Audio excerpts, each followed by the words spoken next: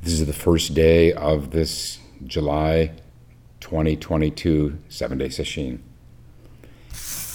And we'll be reading, to start off with this session, we're reading from the teachings of the great Japanese Zen master Muso. He's referred to as Muso Kokushi. Kokushi means national teacher. He's the national teacher Muso. He lived in the 13th and 14th centuries, just after the great Zen master Dogen.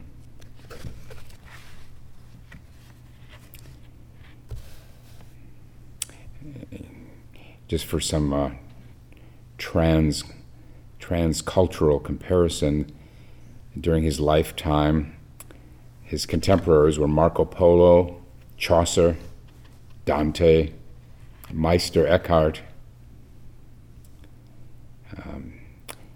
During his lifetime is when the Black Death devastated Europe. The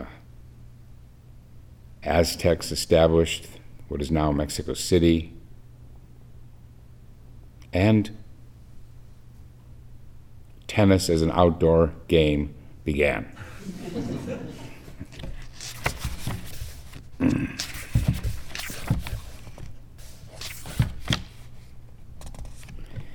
There's not a lot here about biographical information about Muso. It's just first something about his time there. This is from the translator's introduction. The translator is Thomas Cleary. He says that all of continental China had been taken over by the Mongol warriors under Kublai Khan. And then this Kublai Khan went further to the south and the east, and his invasion forces reached southern Japan by sea in the late 1270s and early 1280s. That's right about when Muso was born. And as the records have it, his force was repelled from Japan by a kamikaze, spiritual wind, which is a storm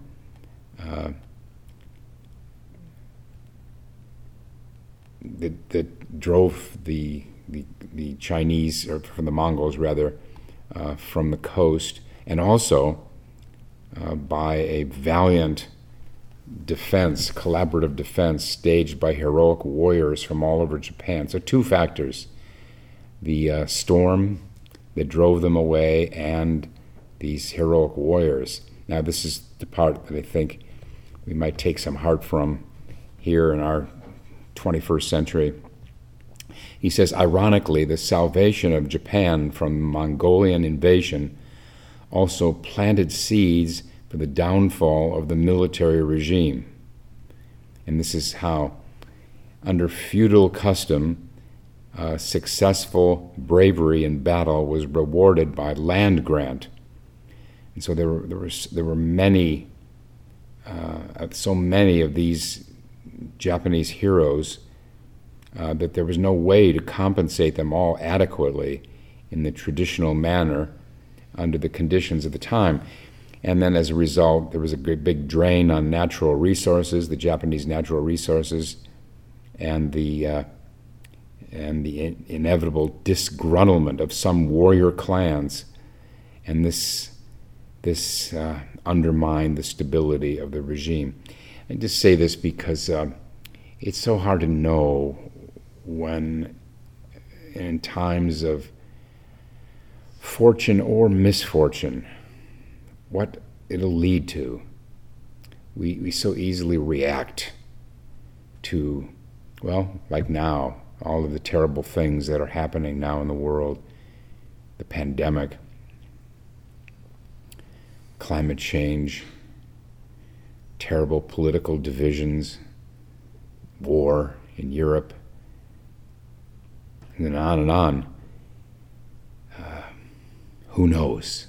Who knows what might unfold from this time of so much danger and suffering?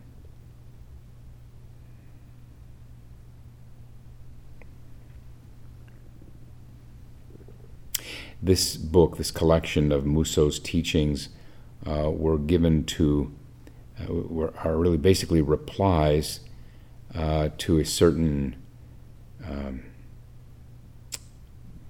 government, high government official, the younger brother of the shogun at the time.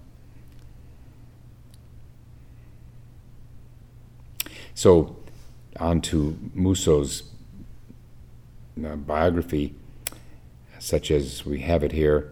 He's born in 1275.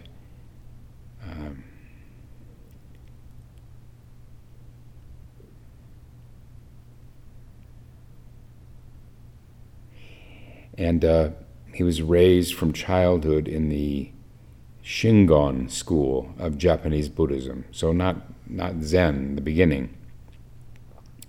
But then he went on to train in Zen under both Chinese and Japanese masters. This was the very birth of Zen in Japan, when people like Muso and others would have to go to China to get their early training. It hadn't really taken root yet in Japan. So he trained under both masters from both countries.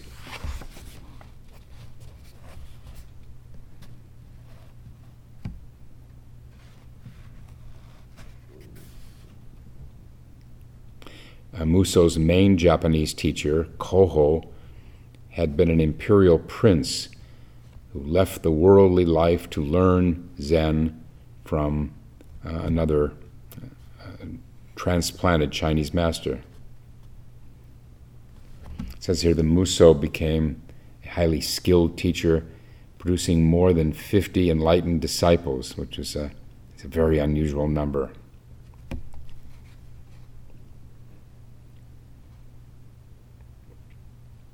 It's no wonder that he became the national teacher. That's where the emperors appoint someone. Became the teacher of the shogun, but also of the emperor, who gave him that title, Kokshi. And then he was also so entitled by several successive imperial courts, including posthumous honors. He was awarded the title Kokshi by no fewer than 7 emperors. It's an extraordinary honor. And he was also famous as a master of calligraphy and the art of garden design.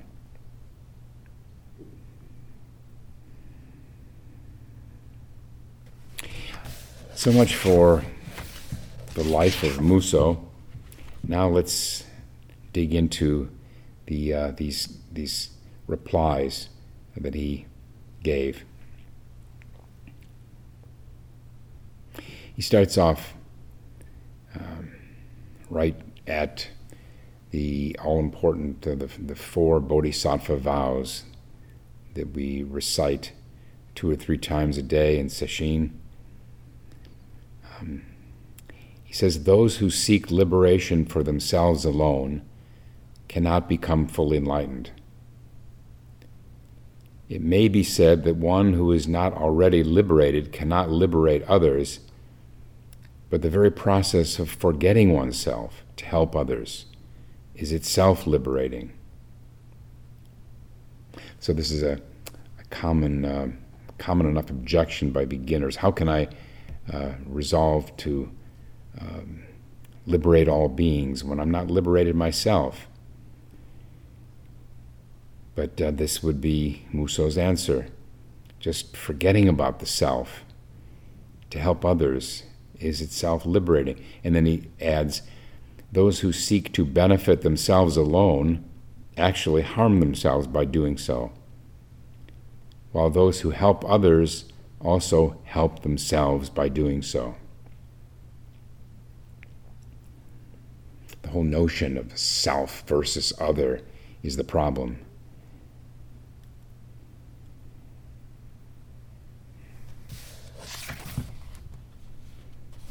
I'm going to be, as always, skipping around from one entry to another. Some of these just aren't, these don't work for Teisho. Here's another fundamental warning. There is ultimately no means of safeguarding anything in this world. Anything you gain can be lost, destroyed, or taken away. For this reason, if you make the acquisition and retention of goods or status your aim in life, this is a way to anxiety and sorrow.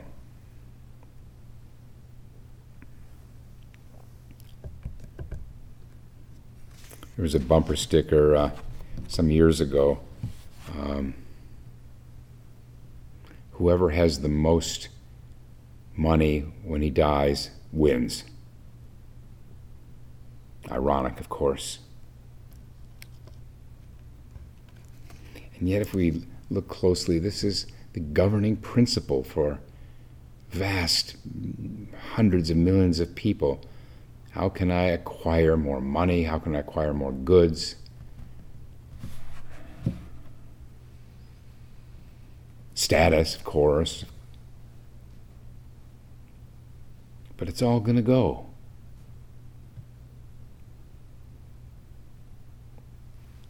Is that where we want to be when we're dying, having devoted our lives to acquiring money and status?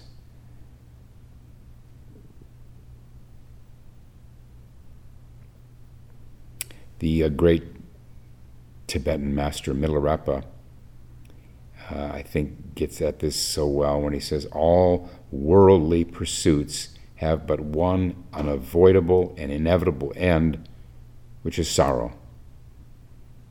Acquisitions end in dispersion. Buildings in destruction. Meetings in separation.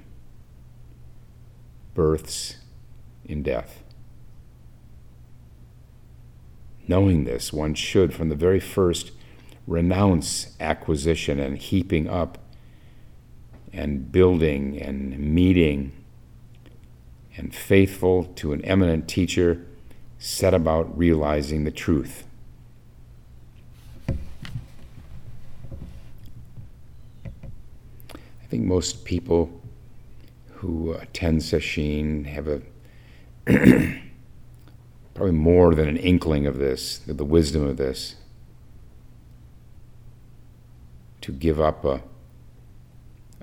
week's vacation or a week of income or some other sacrifice like that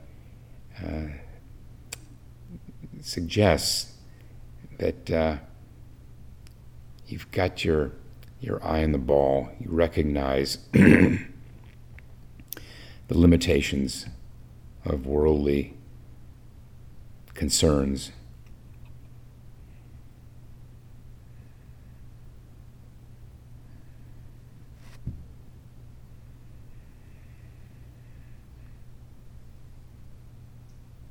And really, when you look at what Miller's words carefully, Milarepa's words, you can see that if you take them really literally, he's talking about monasticism, giving up meetings,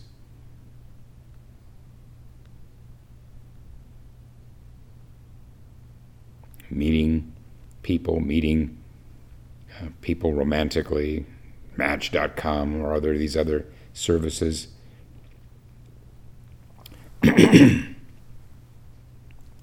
if you find the perfect person, it's only a matter of time before you lose that person. Either you go first or that other person goes first.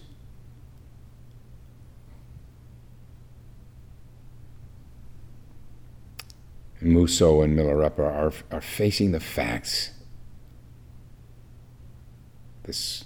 We are caught on this wheel of suffering. And yet, through serious practice, and especially through some degree of awakening, we can find freedom, even in this worldly life.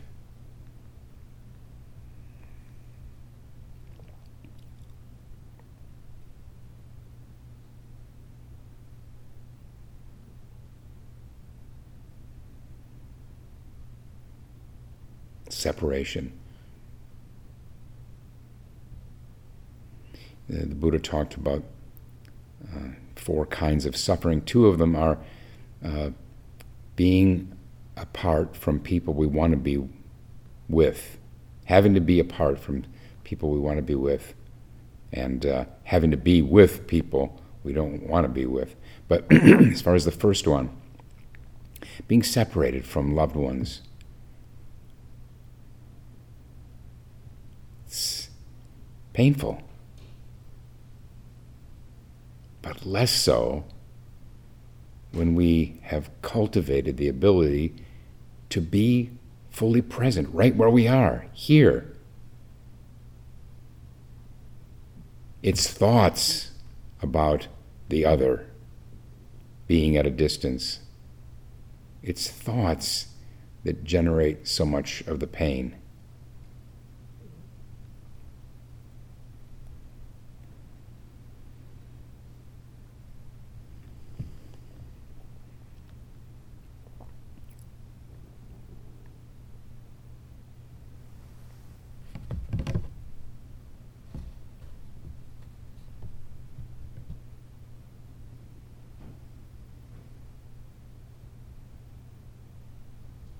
We can acknowledge missing people dear to us, children, lovers, friends. We can acknowledge that we miss them without dwelling in thoughts about them being away, far away from us. That makes all the difference. That's the difference between pain and suffering. Pain is the inevitable missing of someone, and then the suffering is something on top of the pain. That's where we have a chance to really find some relief, freedom through Zen practice, being present, not lost in thoughts of if only, thoughts of the past, thoughts of the future.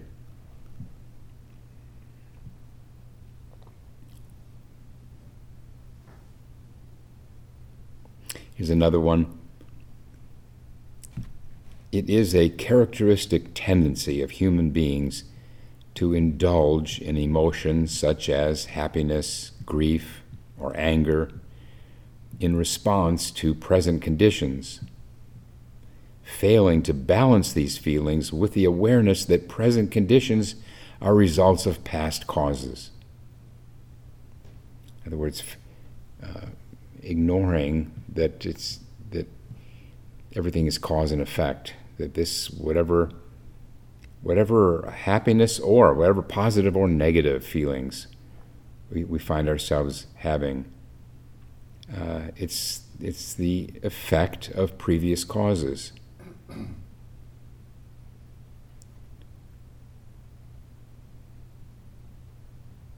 He goes on, it is illogical to face the present only as an object of enjoyment or tolerance, neglecting to use it as the opportunity to create the future. There are these amazing stories of people who win the lottery, win big, the grand lottery, $200, $300, $500 million, and how miserable their lives become after doing that.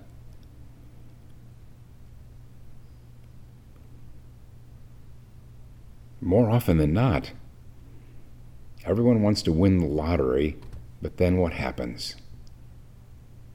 Suicide. Terrible things happen. There's a documentary fascinating documentary about, it's called Lucky. It's about 7 lottery winners and how their lives are changed.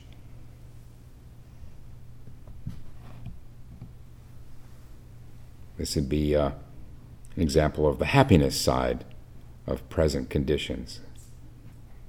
Just thinking, just how lucky, without recognizing that what goes up must come down, or can very well come down. I think the only person in this documentary who did really well was a man who used his sudden immense wealth, to build a compound of homes for his family from Vietnam. In other words, giving to others, using it for others.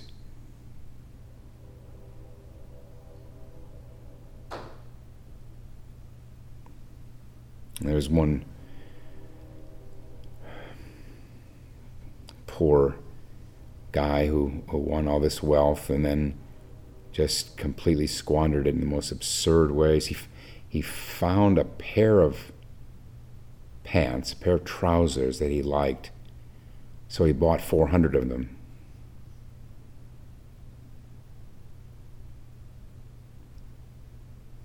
It's not what happens to us, but it's the underlying character structure. Are we equipped to deal with either extreme fortune or extreme misfortune? That's what we're doing here. We're forging character in Sesshin and generally in Zen practice. Building the structure, refining personality and character, so whatever befalls us, we can more easily manage.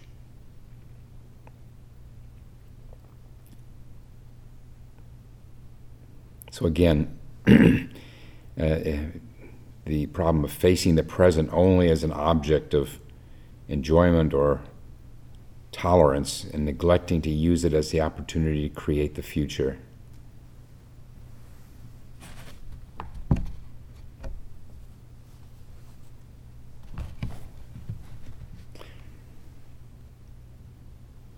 We read these stories of people who, let's go to the other side, misfortune, being convicted of something serious, who have the resources, the personal resources, inner resources to really change their lives.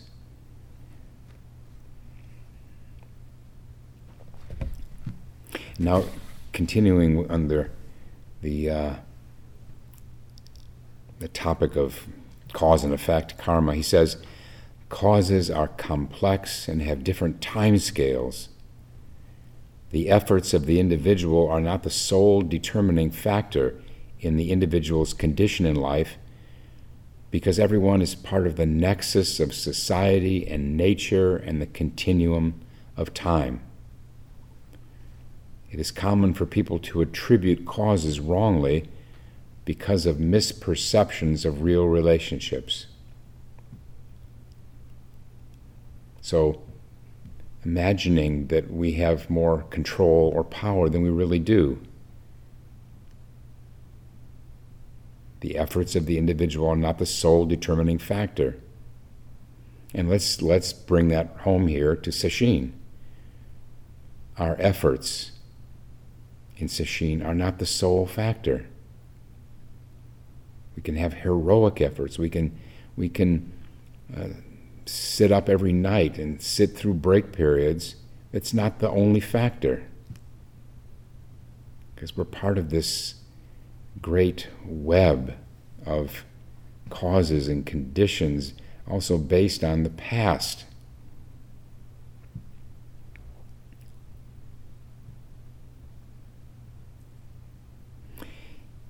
Then he adds, every cause is the effect of something else, and every effect is the cause of something else. What may seem a curse may be a blessing, and what may seem a blessing may be a curse. Again, back to that invasion, that would-be invasion, that thwarted invasion of the Mongols of Japan, with the kamikaze, the wind, the storm.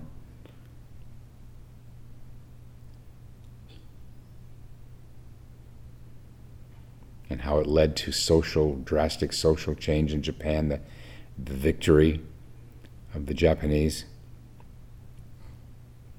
Hardship is a blessing when it spurs effort and development.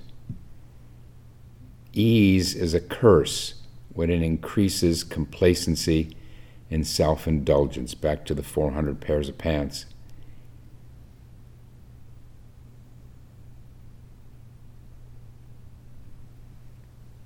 Sometimes it takes something dramatic, a dramatic change of fortune for the better or for the worse, for us to discover what we're made of.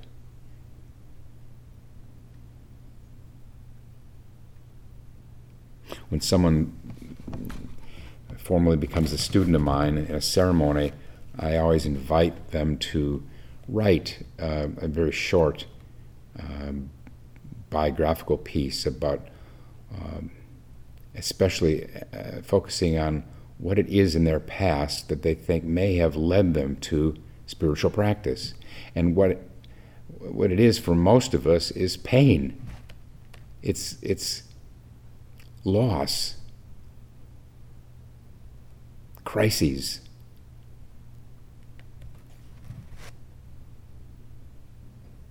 It doesn't have to be. And there are different degrees of loss and pain.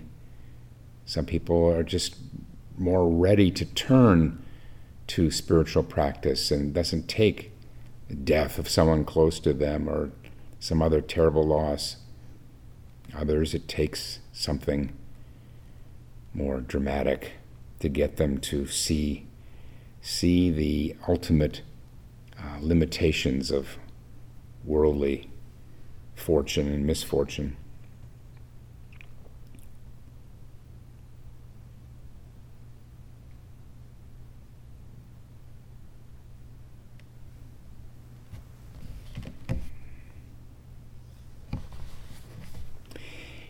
He says now, if you forget your feelings about things of the world, again, fortune, misfortune, if you forget your feelings about them, they become enlightening teachings.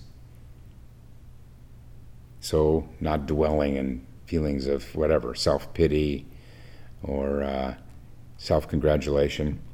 And then he says, if you get emotional about enlightening teaching, it becomes a worldly thing.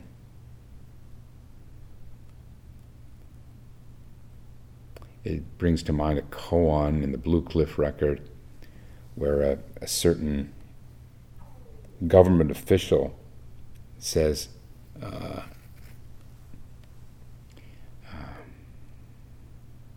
he quotes a master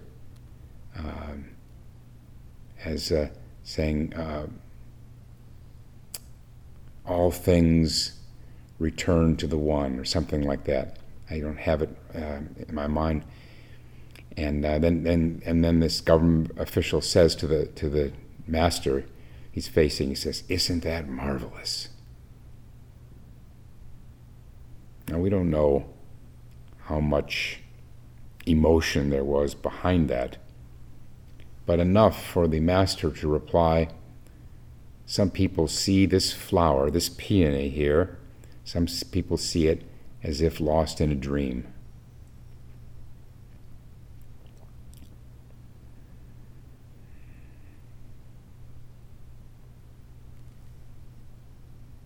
Emotions are not the ultimate. As Aitken Roshi said, emotions are feelings, I think. Feelings are not the floor of the mind. There is something beyond emotions and feelings, just as there is something beyond thought. Some people they'll accept, okay, yeah, we have to get beyond thought, but they're so attached to their world of feelings and emotions that they think, well, this is what really counts. This is it. Feelings and emotions. Yes, get rid of thoughts, but feelings and emotion, now that's what's true. Well,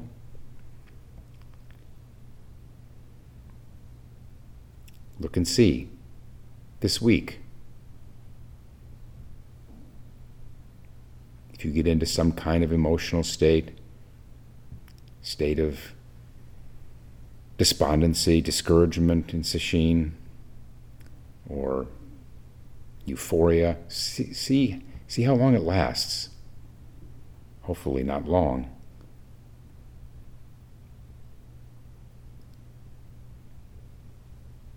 Nothing has any self-substance to it.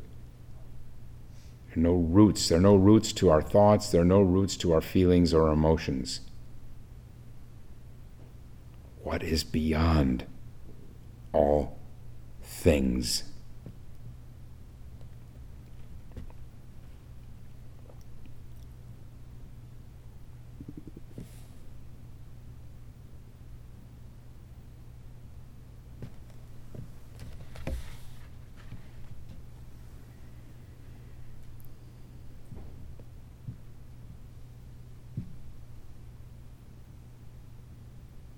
And now he turns to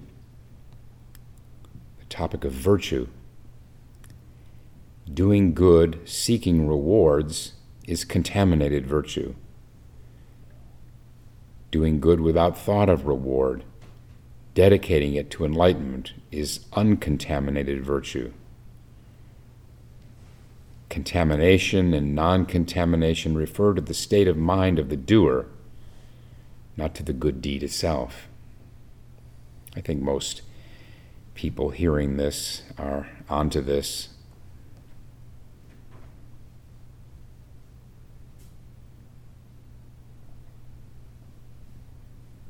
This is part of our chanting service each day, the return of merit. 10 directions, 3 worlds, all Buddhas, Bodhisattva, Mahasattvas. No, it's right before that. Faith in Buddha, Dharma, Sangha brings true liberation. We now return the merit of our chanting to. In other words, getting ourselves unattached to the idea of merit or rewards.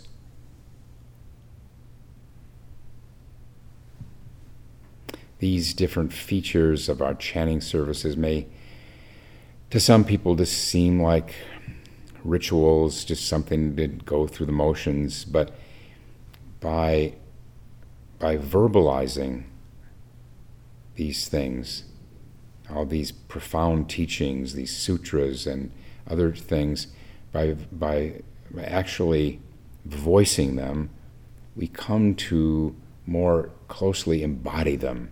We come to understand them better. Understand them in the body rather than just conceptually. It's a big part of what chanting is about.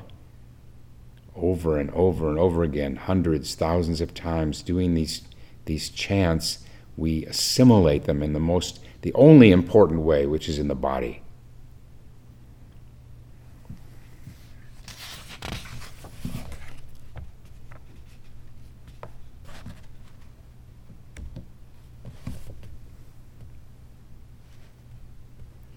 Next, there is a vast potential latent within human beings that remains undiscovered because of the limitations placed on consciousness by habitual preoccupations.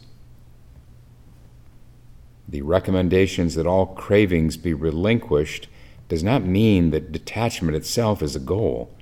It is a means of breaking through self-imposed restrictions and opening up this inexhaustible treasury of potential.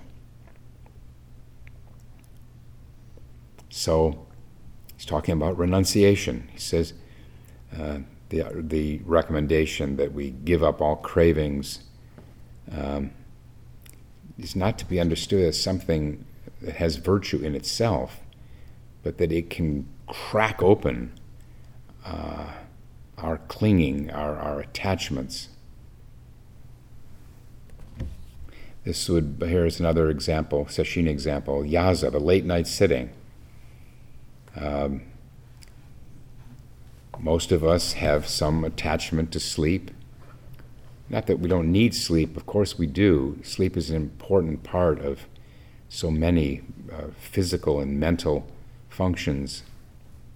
But the extent, how much sleep do we really need, especially when we're sitting 10 or more hours a day?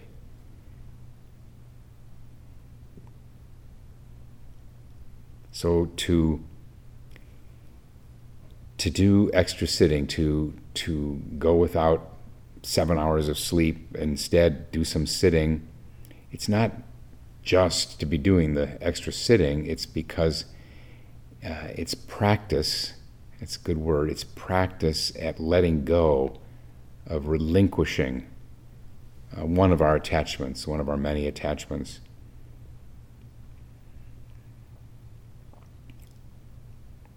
I have a personal example of this. When I was still working on my first koan, at a certain point in sesshin, I'd been to quite a few sesshins and was getting more desperate. And Roshi Kapleau said, if you're desperate enough, try something different. Give up something. And he gave the example of skipping a meal. Now, I had my whole life been grown very attached to getting my 3 meals a day, and even in Zen practice, in sesshin, I would always go to breakfast, always go to lunch, always go to dinner. I wouldn't have much. I knew that much, that I had to eat less. It can be very helpful to one's concentration to eat less. Roshi Kapleau's first teacher, Harada Roshi, used to say, it's helpful in sesshin to eat 1/3 to 1/2 less than you normally would. And I have no doubt that's true. But so I had eaten very, very little, and I'd have a little tiny bit on my plate, but I never altogether skipped a meal, not gone into the dining room. And I was just desperate enough at that sesshin to say, okay, by God, I've tried everything else. I've been sitting up and getting only a couple hours of sleep a night. I've been sitting break periods. I've been doing this. I've been doing that. I have to try something else. So I skipped dinner on the last night of sesshin. And it was that night in Dokusan when Roshi passed me on my first koan. Now, did foregoing that tiny bit of dinner make a difference in itself? I doubt it. I was usually had a mostly empty stomach anyway after a meal, but it's breaking the patterns that we hold on to so dearly. This is one of the opportunities of sesshin. And that may mean really looking, okay, what am I really habituated in? What are my habits now in sesshin? Certain ways, times of sleeping or not sleeping, eating, not eating. There's not a lot much more in sesshin than those. Try mixing it up. If you always sit extra at night before going to bed, well, try moving that extra sitting, those extra 2 or 3 hours. Move it to the other end of the night. Go to bed earlier if you're good and tired, and get up in the middle of the night. See what you might experiment with. There's nothing wrong with experimenting during sesshin. It can be quite illuminating and liberating, really. Again, the phrase here is our habitual preoccupations. And the big ones, these go back to the beginning of time, is food, sleep, sex. Those are the big ones.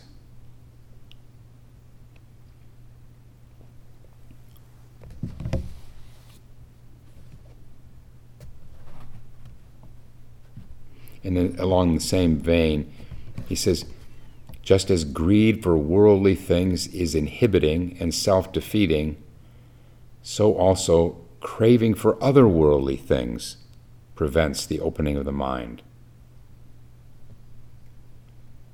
Craving for other worldly things. Craving for psychic powers. Oh. Craving for peak experiences.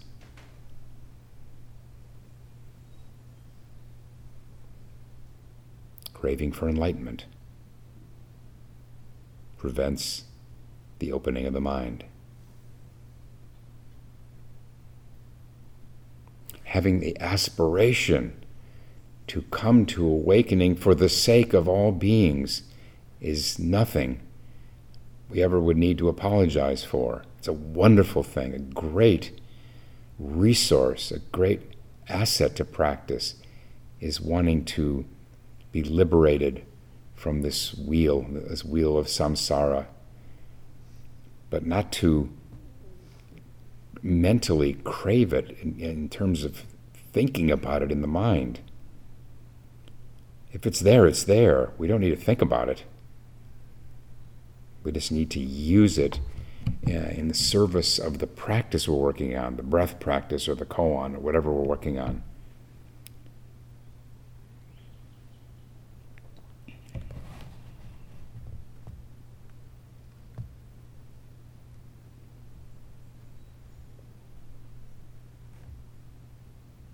Craving for otherworldly things would also mean drugs, drug experiences, preventing the opening of the mind.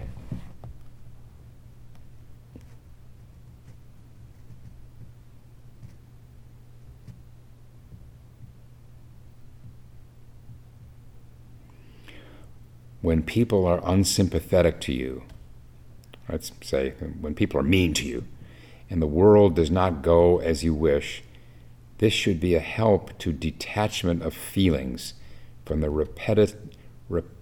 repetitious cycle of becoming and decaying, gaining and losing. So that's how we can take when we're met with hostility from others.